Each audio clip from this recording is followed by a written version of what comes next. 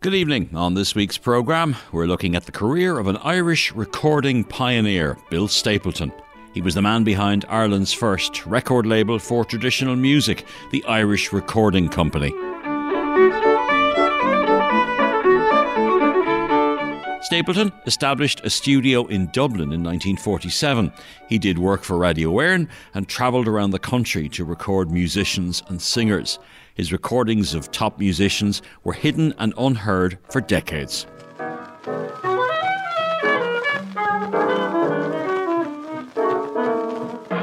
The variety of music he recorded gives us a snapshot of what was going on musically in Ireland 70 years ago.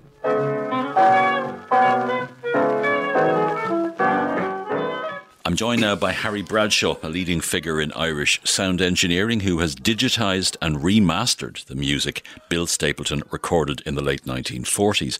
Recordings Bill made were recently issued on 2 CDs, both bearing the title Taisce Luachmhar, Valuable Treasures.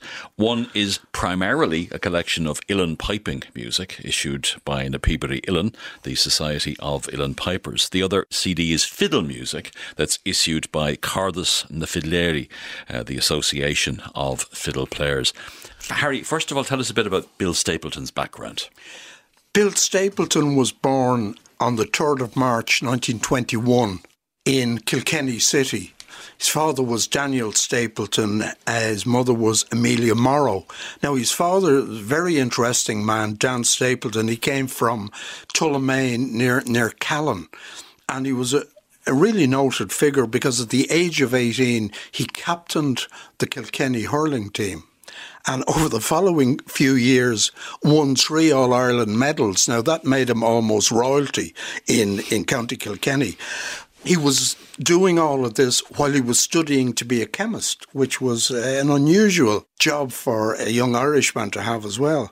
So he qualified, and coming up to the War of Independence, his knowledge of chemistry was very useful to the local volunteer brigade which he joined. So he became their chief bomb maker and, did whatever he was ordered. He was also notable that he had, at that time in Kilkenny, a Harley Davidson motorbike. Not too many of them knocking around. And he used to scream around Kilkenny City and County. So he was a well-known figure. So this is Bill Stapleton's dad now that we're talking about here. Yeah. Well, just a fascinating character. Very much so. But anyway, his skill in the field of detonations came to the attention of headquarters in Dublin, and he was brought to Dublin and oversaw some bomb making in Dublin. When the treaty was signed, he showed his total commitment to the new Free State by not resuming his old job as a chemist, but he accepted a commission in the new Irish Army and moved his family from Kilkenny up to Dublin. They settled in Inchicore, and Bill and his brother, he was one of 4, the youngest of 4 children. His brother Donny and himself were educated by the Christian Brothers. He didn't like school, didn't like the formality of the whole curriculum, but was very good with practical things. He had a motorbike at the age of 13. At 15, he put his pocket money into buying a scrapyard car, restored it, and drove it around Dublin at the age of 15.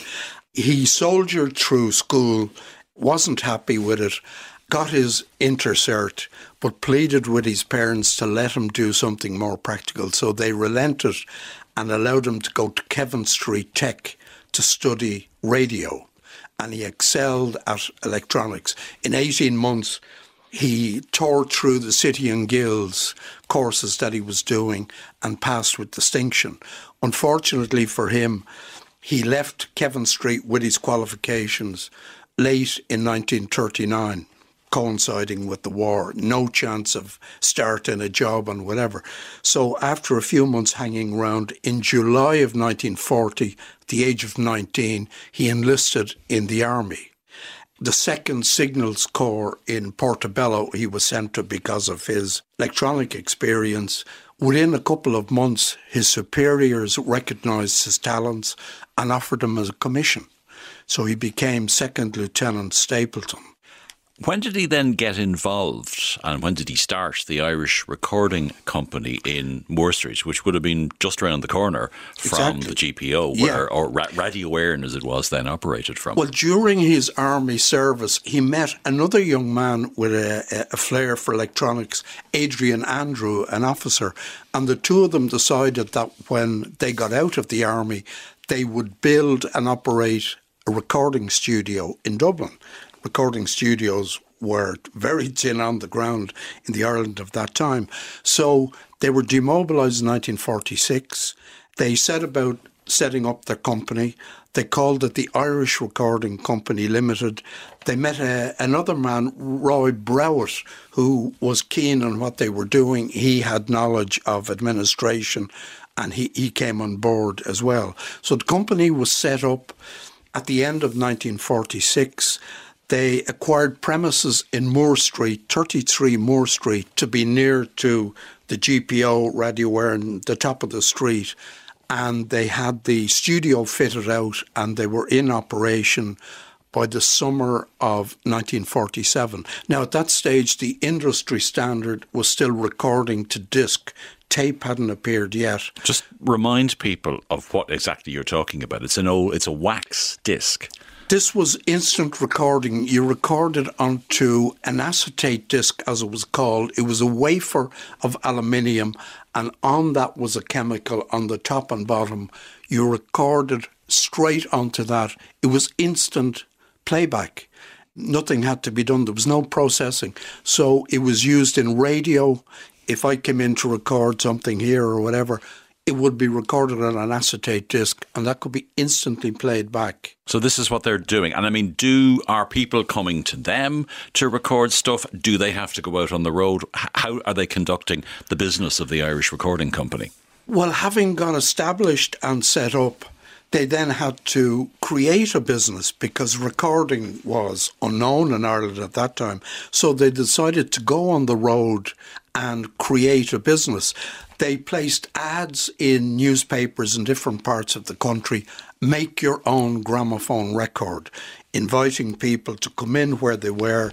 They were in Waterford for a couple of days, they were in Kilkenny, 3 different venues in Tipperary. You could come in to wherever they were, depending what your party piece was. If you sang, played the piano, whatever, you could walk out with your own record for 30 shillings. One of their clients was the Mick Delahunty Orchestra, which was a kind of a Glenn Miller knockoff, was it?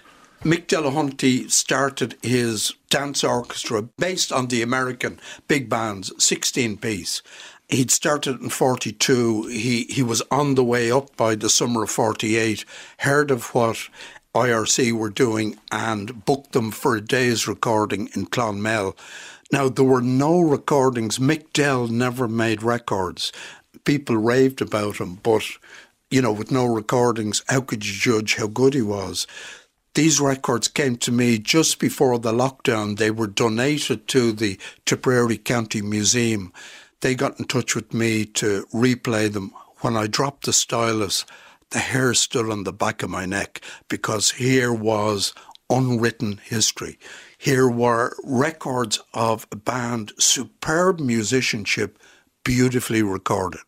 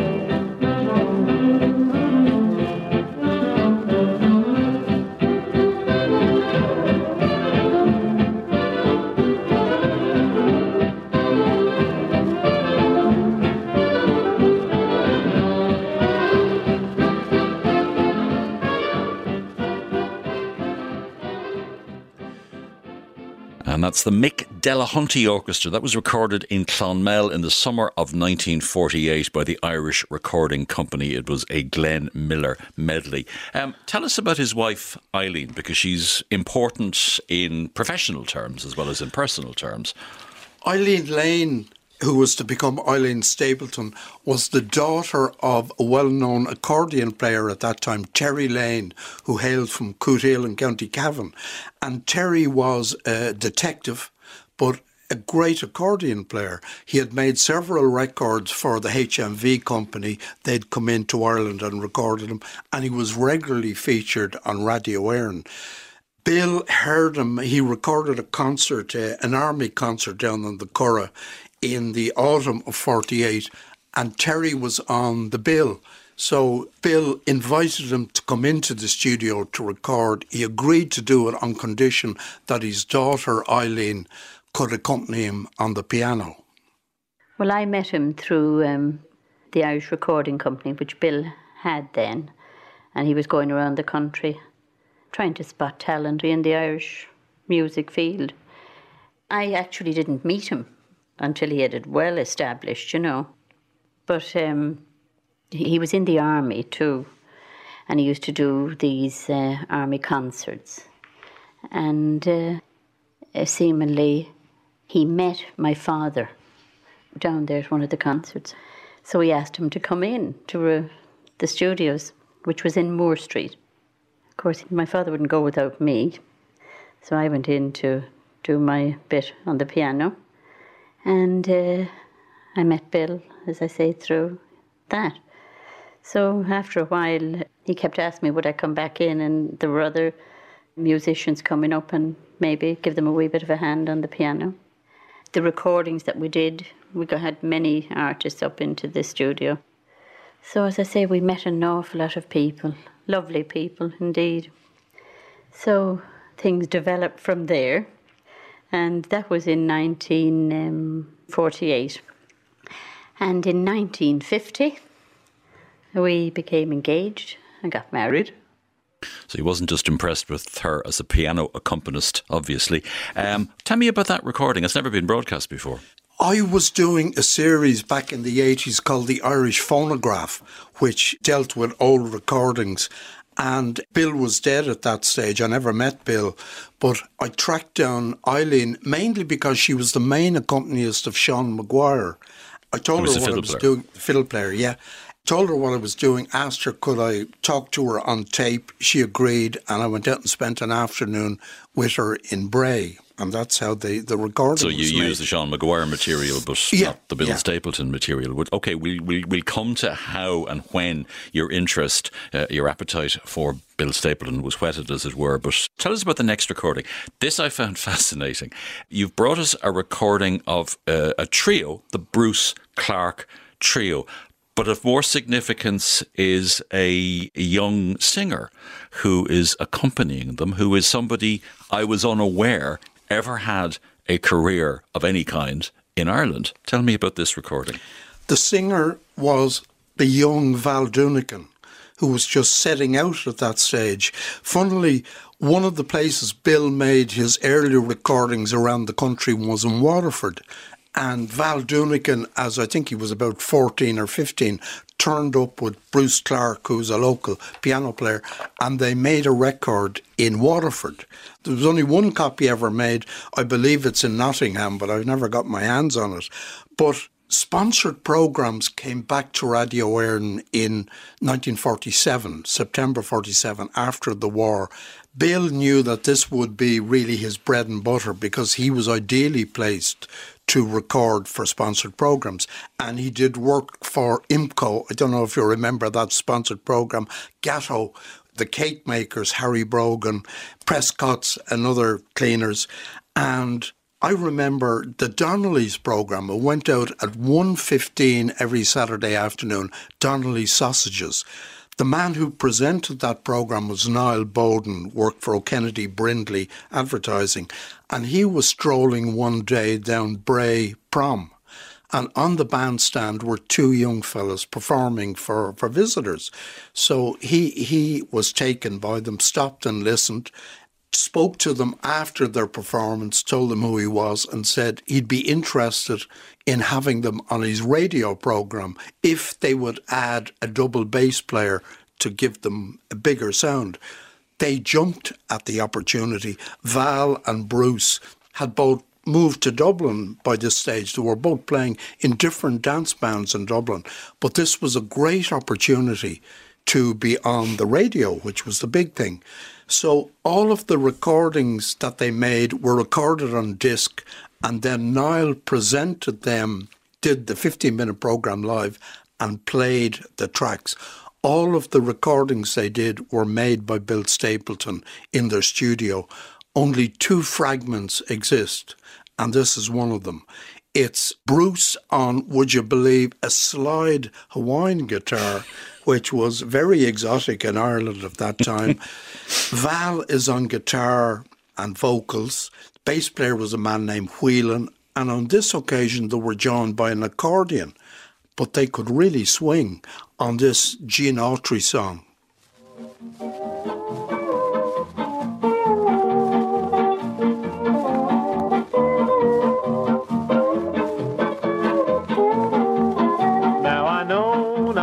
Ease my mind since she left a world of love behind. Every time I see her passing by, all I do is hang my head and cry.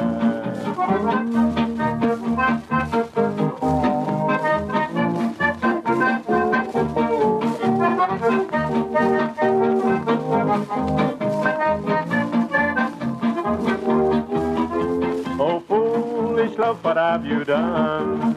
You have taken from me my only one. Now every time I see her passing by, all I do is hang my head and cry.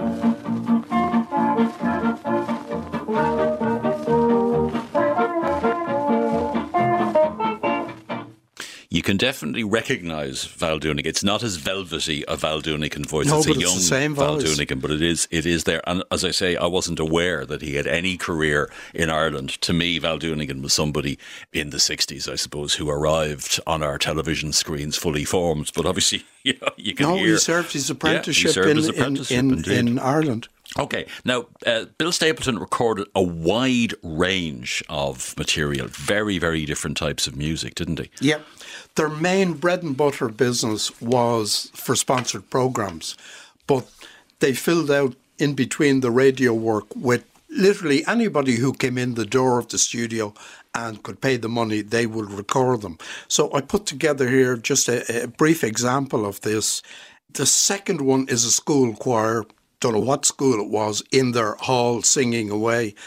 The last piece is a very striking piece. It's an unknown stride piano player from the jazz scene in Dublin. The first track is one which is typical of the work they did, I suppose. It was a family who came in, a young man with his 2 sisters. They were singers. He introduces them, and the record seems to be a birthday present for their mother. We will now hear Here Amid the Shady Woods. Lorna will sing, accompanied on the piano by Mary, for all our relations and friends, and especially for Mama. Here amid the shady woods, sweet and sour and crystal flowers, come and father, valiant we hail the blues, all the blues.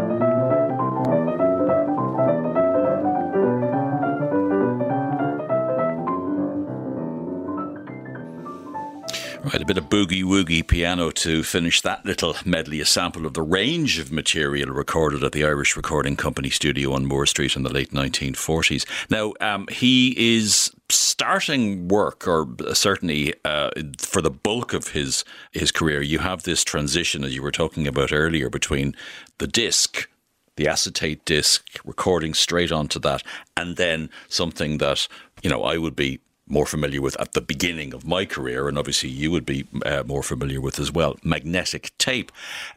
Was he successful because he embraced it at a time perhaps when others might have been sceptical? Embraced magnetic tape, obviously.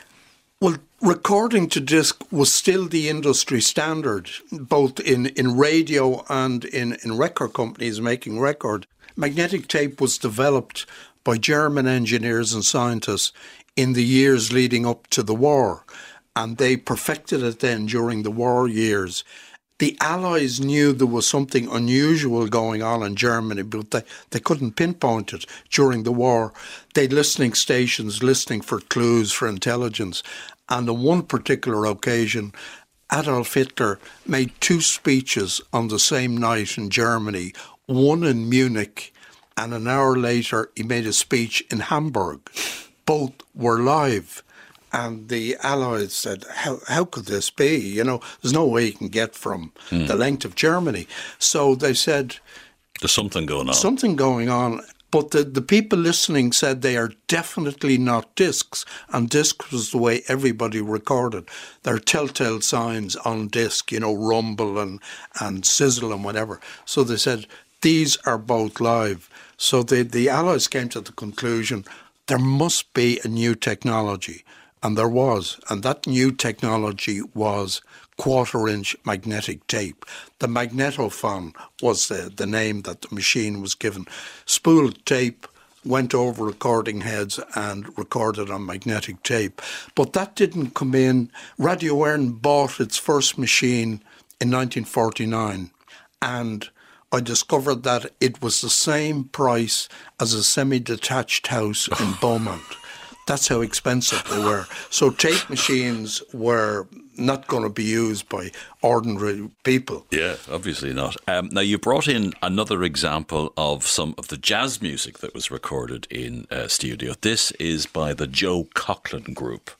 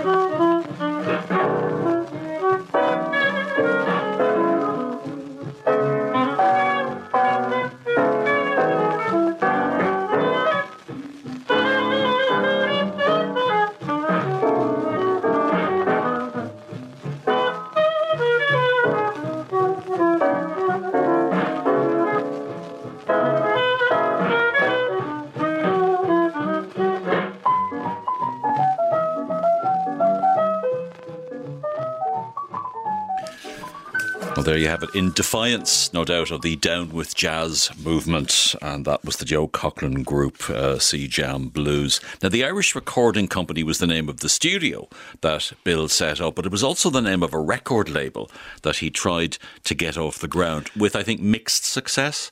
Well, in his travels throughout the country, he came across, he didn't come from an Irish traditional music background or family, but he saw that there was a lot of talent around the country. Traditional musicians were coming in and recording and whatever. Now, he knew that the business of recording traditional music was controlled from London by the EMI company. And he thought, here's a niche that we can get into. Irish music should be controlled by Irish people. So he decided to set up a label called the Irish Recording Company, which would capture the cream of traditional performers around the country. Now, he decided that it would be a purist kind of label. There'd be no paddywhackery or whatever. He'd record the finest fiddle players, accordion players uilleann pipers, he recorded a harper, Cayley bands, all top instrumentalists. He'd bring them to the studio and they'd record them. Being realists, they knew that spending power in post-war Ireland was limited, so they reckoned the way that they could make this work was to, after they'd recorded the tracks, to export the masters to America, where there was a huge market among Irish Americans and the records would sell in big numbers there. So that was their plan. Why did the plan not work out? What happened? What went wrong? Because it did go wrong. In the course, again, of his travels, he met a representative of a company which he thought was the ideal fit for them, a company called O'Byrne the Wit in Boston. They were a long-established company set up in 1910 in New York by a Leitrim woman who had emigrated as a 17-year-old, and it was the classic Irish story.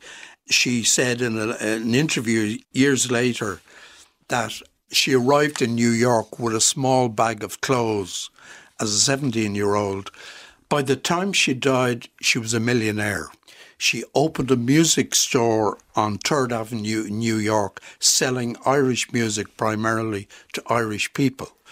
In 1926, she decided to expand and she opened a branch in Roxbury, in a very Irish area in Boston. And she sent her second son, Justus. She had married a Dutch emigrant from The Hague, Justus de Wit, and their second son, Justus Jr., was sent to Boston to run that business. He was a representative of that company. As a sideline, he established a tour company and he arranged holidays for emigrants coming home. And it was one of these representatives that Bill met on the road. But he thought that this fit with the O'Byrne de Wit Company in Boston was perfect for him. So a tentative agreement, a verbal agreement was made with the O'Byrne de Wit Company that once he had produced a cross-section of discs, they would release them into the American market. What happened? What went wrong? Bill kept to his side of the bargain. He established a fairly big label. We don't have complete details of everything. Some discs are missing, but from the evidence that we have, it appears to be that he recorded between 65 and 70 discs. That was about 130, 140 sides of top traditional music. He selected a number of those as samples showing the musicianship and the recording quality and sent them to the Boston people. Waited for a reply. No reply came.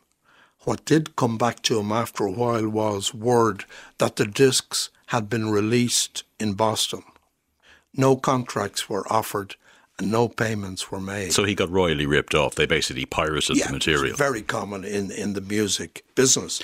But from Bill's point of view, he reckoned that he couldn't continue. His name would be impugned back home. People would jump to the wrong conclusion that he had got a load of dollars and the musicians didn't get their fees. So he had no money to pay the musicians, but the musicians were aware of the fact that somebody somewhere was making money out of it. So poor Bill Stapleton, as you say, his name was mud. The wrong conclusion would be jumped to. So Bill decided, being an officer and a gentleman, that he would simply close the book on his label and get on with his life. We're going to hear a performance, one of the performances that he recorded, because the good thing is that although nobody in Ireland got paid for any of this, the recordings still exist, and it's actually the first track on the Piping album issued by na Píobarí Uilleann. It is Seamus Ennis, who accompanied the great Alan Lomax when he came here in the 40s and 50s around the country to record material, to record traditional music. And this is two jigs, Kitty's Rambles and Sixpenny Money.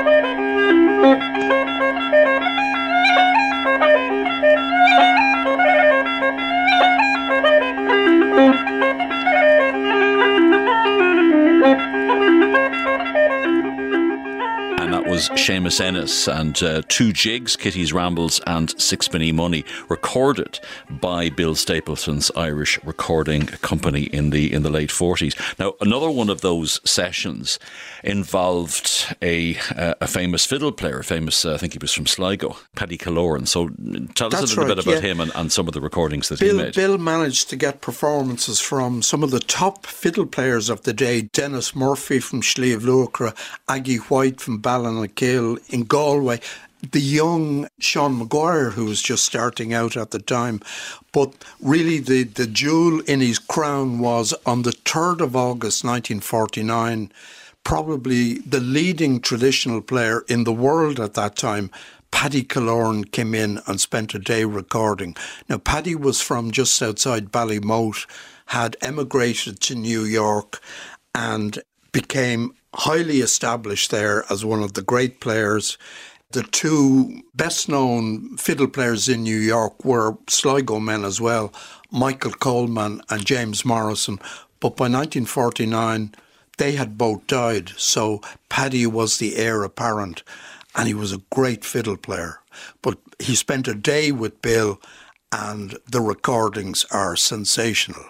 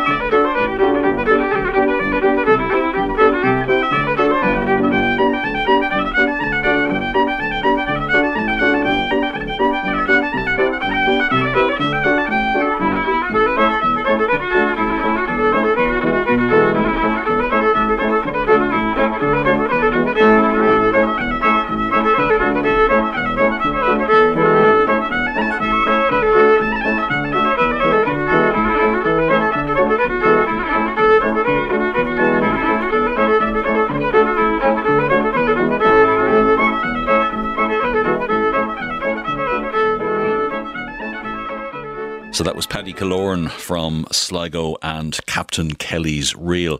How did these extraordinary recordings fall into your hands? Certain amount of serendipity and happenstance.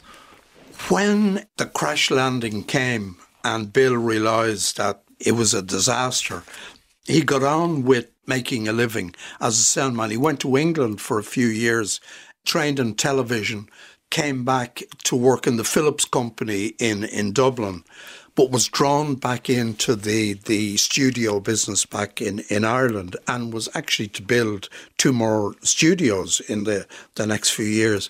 But he realised that he had done something special and unique in gathering all of this music together. Because remember, this was Ciarán Mac Mahuna didn't get going on the road until 1954. Seamus Ennis was collecting music around the country. And Seamus advised Bill, I think, Stapleton presumably recorded almost as much music, if not more music, than Alan Lomax did in the 40s as well. Oh, yeah, yeah. But Bill, knowing that he had got something of great value, packaged up the discs of the Irish Recording Company, the label that never was, and gave them to Brendan Brannock, who was the great collector, for safekeeping. Brendan kept them, didn't do anything with them. And about 30 years later, I got to know Brendan very well when I was producing the Long Note programme on radio. Brendan rang me up one day and said, "Harry, come out to my house, I want to give you something." So I went out to his house in Blackrock, and he gave me 2 large, heavy boxes. Didn't tell me what was in them. He said, "I was given these. I regret that I never did anything with them. I'm now giving them to you. You look after them, you're responsible, and do whatever you think." No pressure. No. Do whatever you think is proper to do with them. I said, "Thanks a million." Came home, I was up to my eyes with RTE work and whatever, put them in my attic. Never got a chance to play them or listen to them. I didn't know what was on them because he never told me what was on them. Come the lockdown, 30 years later, everything shut down, and I thought to myself, I don't want to be haunted by the ghost of Brandon Branagh. I better do something with these records. So I got the boxes down, played them, and within one or two discs realised I knew of Bill's attempt to set up the label, and I had interviewed his wife Eileen, and she told me details of the story. But I realised this is the label that never was, and realised that this was gold dust. Okay, well, you mentioned Eileen. Let's hear from her again. Let's hear from her and that interview, and as you say, that section of that recording that was never actually broadcast. So here again, talking about her husband's career, is Eileen Lane, Bill Stapleton's wife. Most of them that came in were all very shy, and really new to the game, where it was a great thing to maybe sit down in somebody's house and have a few tunes and all, but it was a different thing when it came to the thing of turning on that light, the red light, and sort of say, okay, lads, go. But most of them I did fill in with the piano, sometimes just to give a little bit of moral support, and most of them didn't turn out so badly at all. It was only a question of getting them going, and then you had the real McCoy. Harry, the big question all of this raises is, what would have happened if Bill Stapleton's idea for a traditional music label hadn't gone off the rails? I mean, it would have changed the course of Irish recorded music, because I suppose, Clather Records in the 60s would have been the equivalent, and that was successful, but that's, 15, 20 years later. Bill was first in the field and first to get the idea. Gaylin released their 78s from 1957. So Bill was almost 10 years ahead of them. He was 12 years ahead of Claddagh. Who knows what would have happened, but the landscape of Irish music recording would have been completely different if things had gone according to plan and Bill had been treated properly by the company in America, because obviously that was only a start.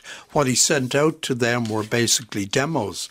If they had released those and everything had worked to plan and he was paid and the musicians had been paid, he would then have gone on, we presume, to record more and more music. So the whole landscape, the history of recording Irish music in Ireland would be completely different if they had been released.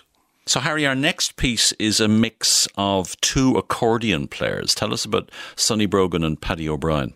As I said earlier, he recorded lots of fiddle players, the top pipers of the day, and various accordion players. Paddy O'Brien, who was just starting out at that stage, Paddy from Nina, became a leading accordion player. Sonny Brogan, who was a top accordion player in Dublin, is the other person who's featured on this quick mix that I put together.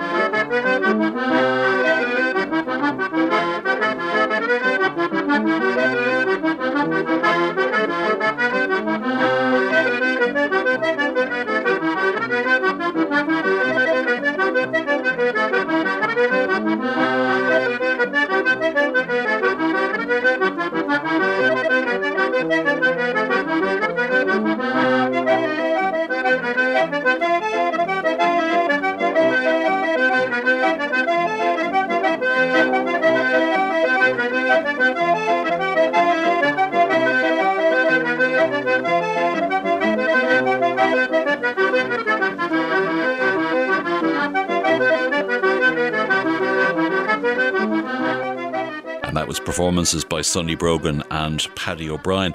Now, Bill Stapleton also recorded Ceilidh bands. And, I mean, it's a while back since I discovered, I always assumed that Ceilidh bands were part of the Irish tradition, never realising, of course, that bands that had pianos, accordions and drums would not have been around in the 18th century or the 19th century. Sometimes. And saxophones, exactly. So, I mean, they were essentially an RTE, a radio Éireann construct, weren't they, back in the 20s or the 30s? Yeah, it was felt that a way of producing music for listeners, you could have individuals, pipers or fiddle players or whatever, but if you brought together a group of musicians and they played as a kind of a band, that it would have more impact. Now, from America, the American record companies had started bringing 5 or 6 musicians together as a band, and there were numerous examples of that on record. So between what was coming back from America on record and what was been played over 2RN or Radio Éireann made Ceilidh bands very popular. And by the 40s and 50s, they were at their peak. So Bill invited in several Ceilidh bands. The White Leaf and the Silver Stars, name doesn't mean much to us today, but they were both bands that featured Terry Lane, the accordion player. Other bands that came in were the Columkill Ceilidh band, the McCusker brothers from Armagh, the King Cora band, which featured Kathleen Harrington. They were very Sligo based. But here's an example of the Columkill Ceilidh band.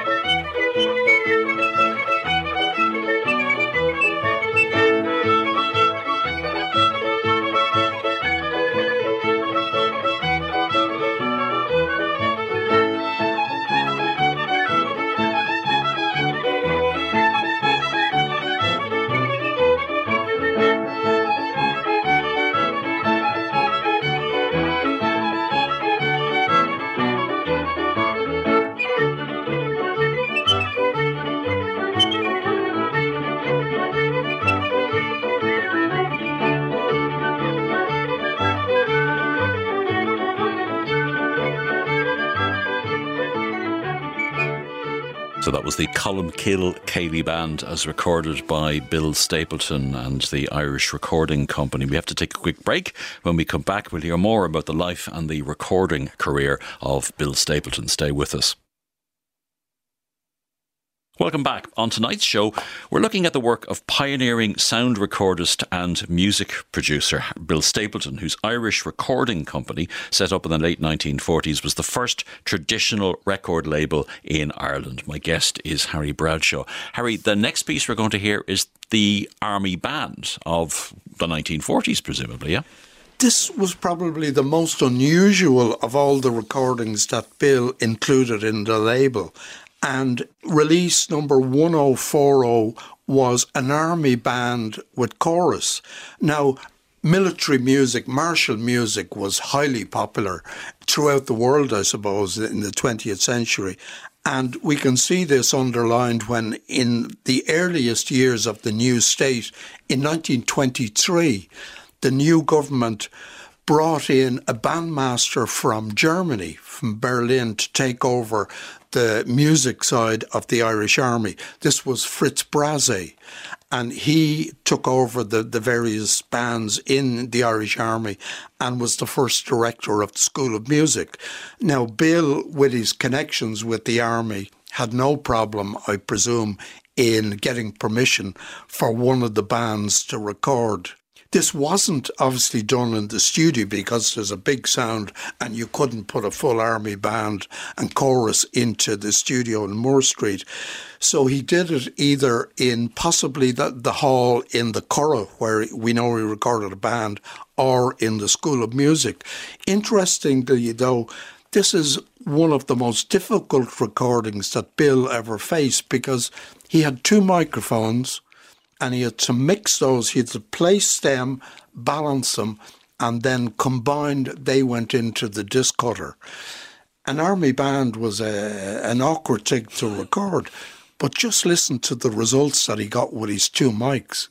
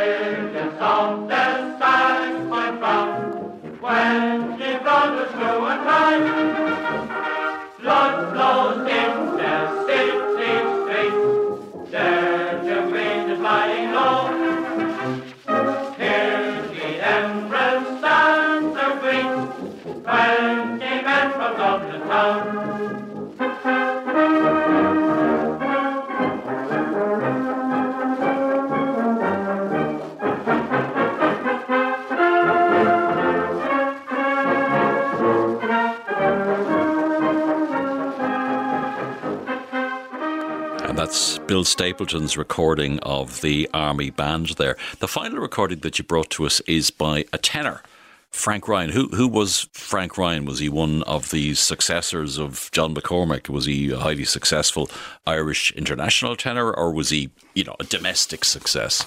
Well, to round off the label, Bill decided that the last disc, which was IR 1082, would feature an Irish tenor. Frank Ryan was the man that he selected. Now, Frank was born in Fermoy, moved to Tallow in County Waterford, where he was a farmer and a butcher, had a great natural tenor voice. By the late 1940s, he had appeared on the Theatre Royal, had been on Radio Éireann, and was seen. Many people thought that he was the new McCormack. John McCormack had just died at this stage. A great natural voice. Bill selected him, and he recorded a couple of stirring Irish tenor pieces for the label.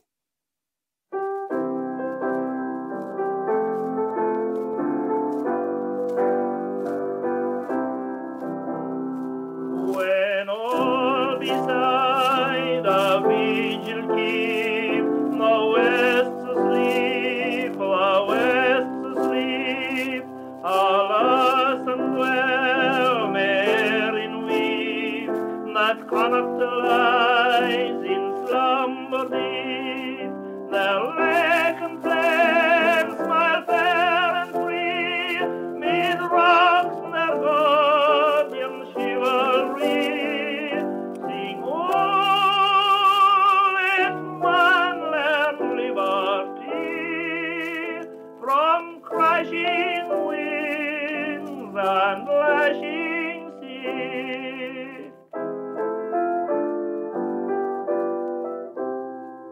For often in O'Connor's van to triumph dashed each Connacht's plan, and swift as deer the Normans ran through Carlow's Pass and Ardan, and let the time saw deeds as brave and glory God's and Ricard's brave. Sing home in thy land to save my Ockram slopes and Shannon's well.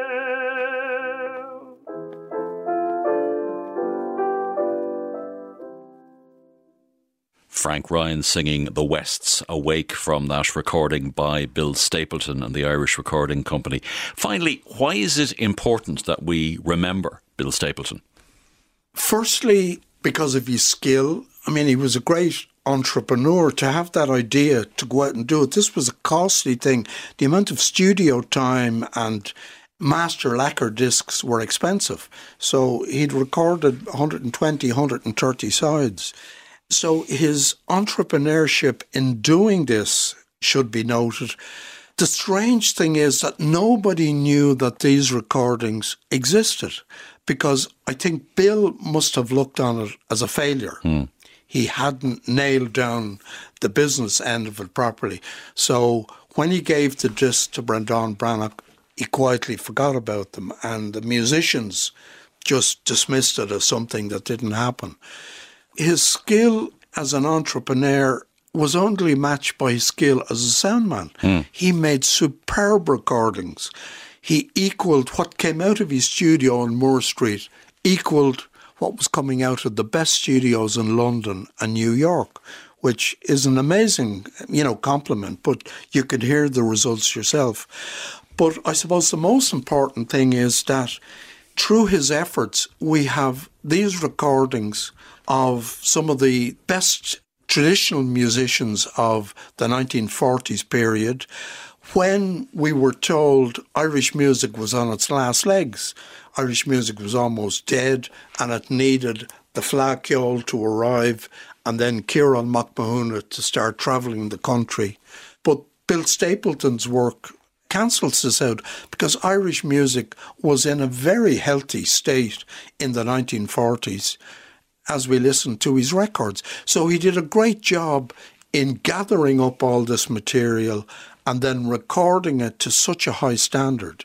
Well, thank God for the lockdown. Otherwise, you might never have gone up into the attic and brought those recordings down. It's been a pleasure listening to you waxing enthusiastic about the work of Bill Stapleton and the Irish Recording Company. Those 2 CDs that were issued last year are called Taisce Luachmhar, Valuable Treasures, and the Piping album was put out by Na Peabody Uillinn, the Society of Uillinn Pipers. You can get more information on that. Email info@pipers.ie. The Fiddle album was issued by Cordish na Fiddléirí, the Association of Fiddle Players. Again, more information there on their website, www.donegalfiddlemusic.ie. And also, if you're interested in this topic, you can contact Tipperary County Museum, mary.mcmahon@tipperarycoco.ie. That's all we've got time for on this evening's programme. My thanks to our guest Harry Bradshaw. Details of all our items as well as podcasts are available on our website rte.ie/history show. My thanks tonight to Mark McGrath on sound and our researcher Liz Gillis. The History Show is a Pegasus production for RTE. For now, from me, Myles Dungan, and producer Lorcan Clancy, goodbye and thanks for listening.